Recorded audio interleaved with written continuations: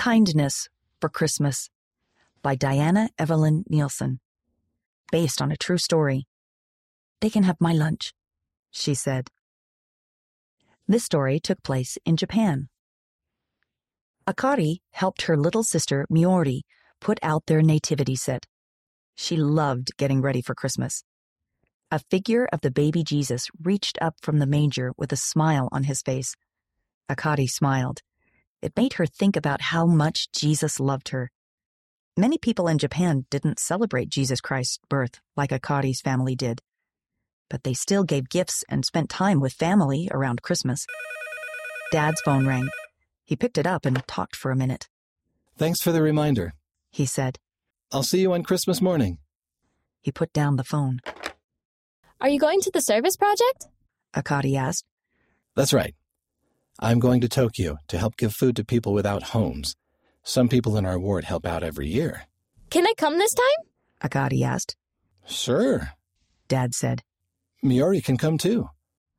On Christmas morning, Akari's family woke up early to open presents. Akari loved her gift. She was excited to play with it later. Mom packed lunches for everyone and hugged them goodbye. Then Akari, Dad, and Miori got on the train. When the train got to Tokyo, Dad led Akari and Miori to a park with lots of tents and people. These are the people we are here to serve. They don't have much, and having food for Christmas will be a blessing to them. A group of people set out bread rolls, noodle bowls, and desserts on tables. Akari saw some kids her age helping too.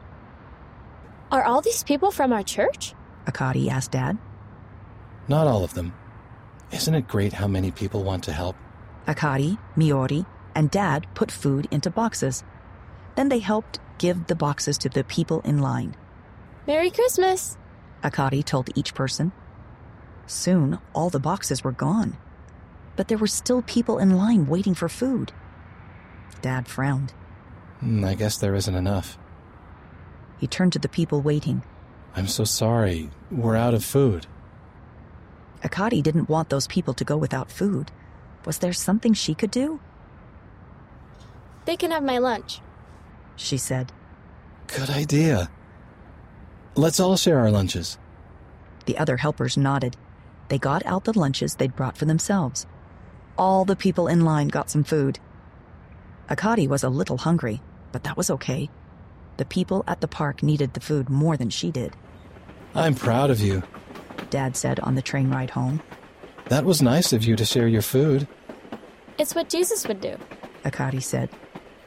Akari felt warm and happy inside for the rest of the day. And not just because it was Christmas. She was glad she could share the Savior's love. More info. What did Akari do to be like Jesus?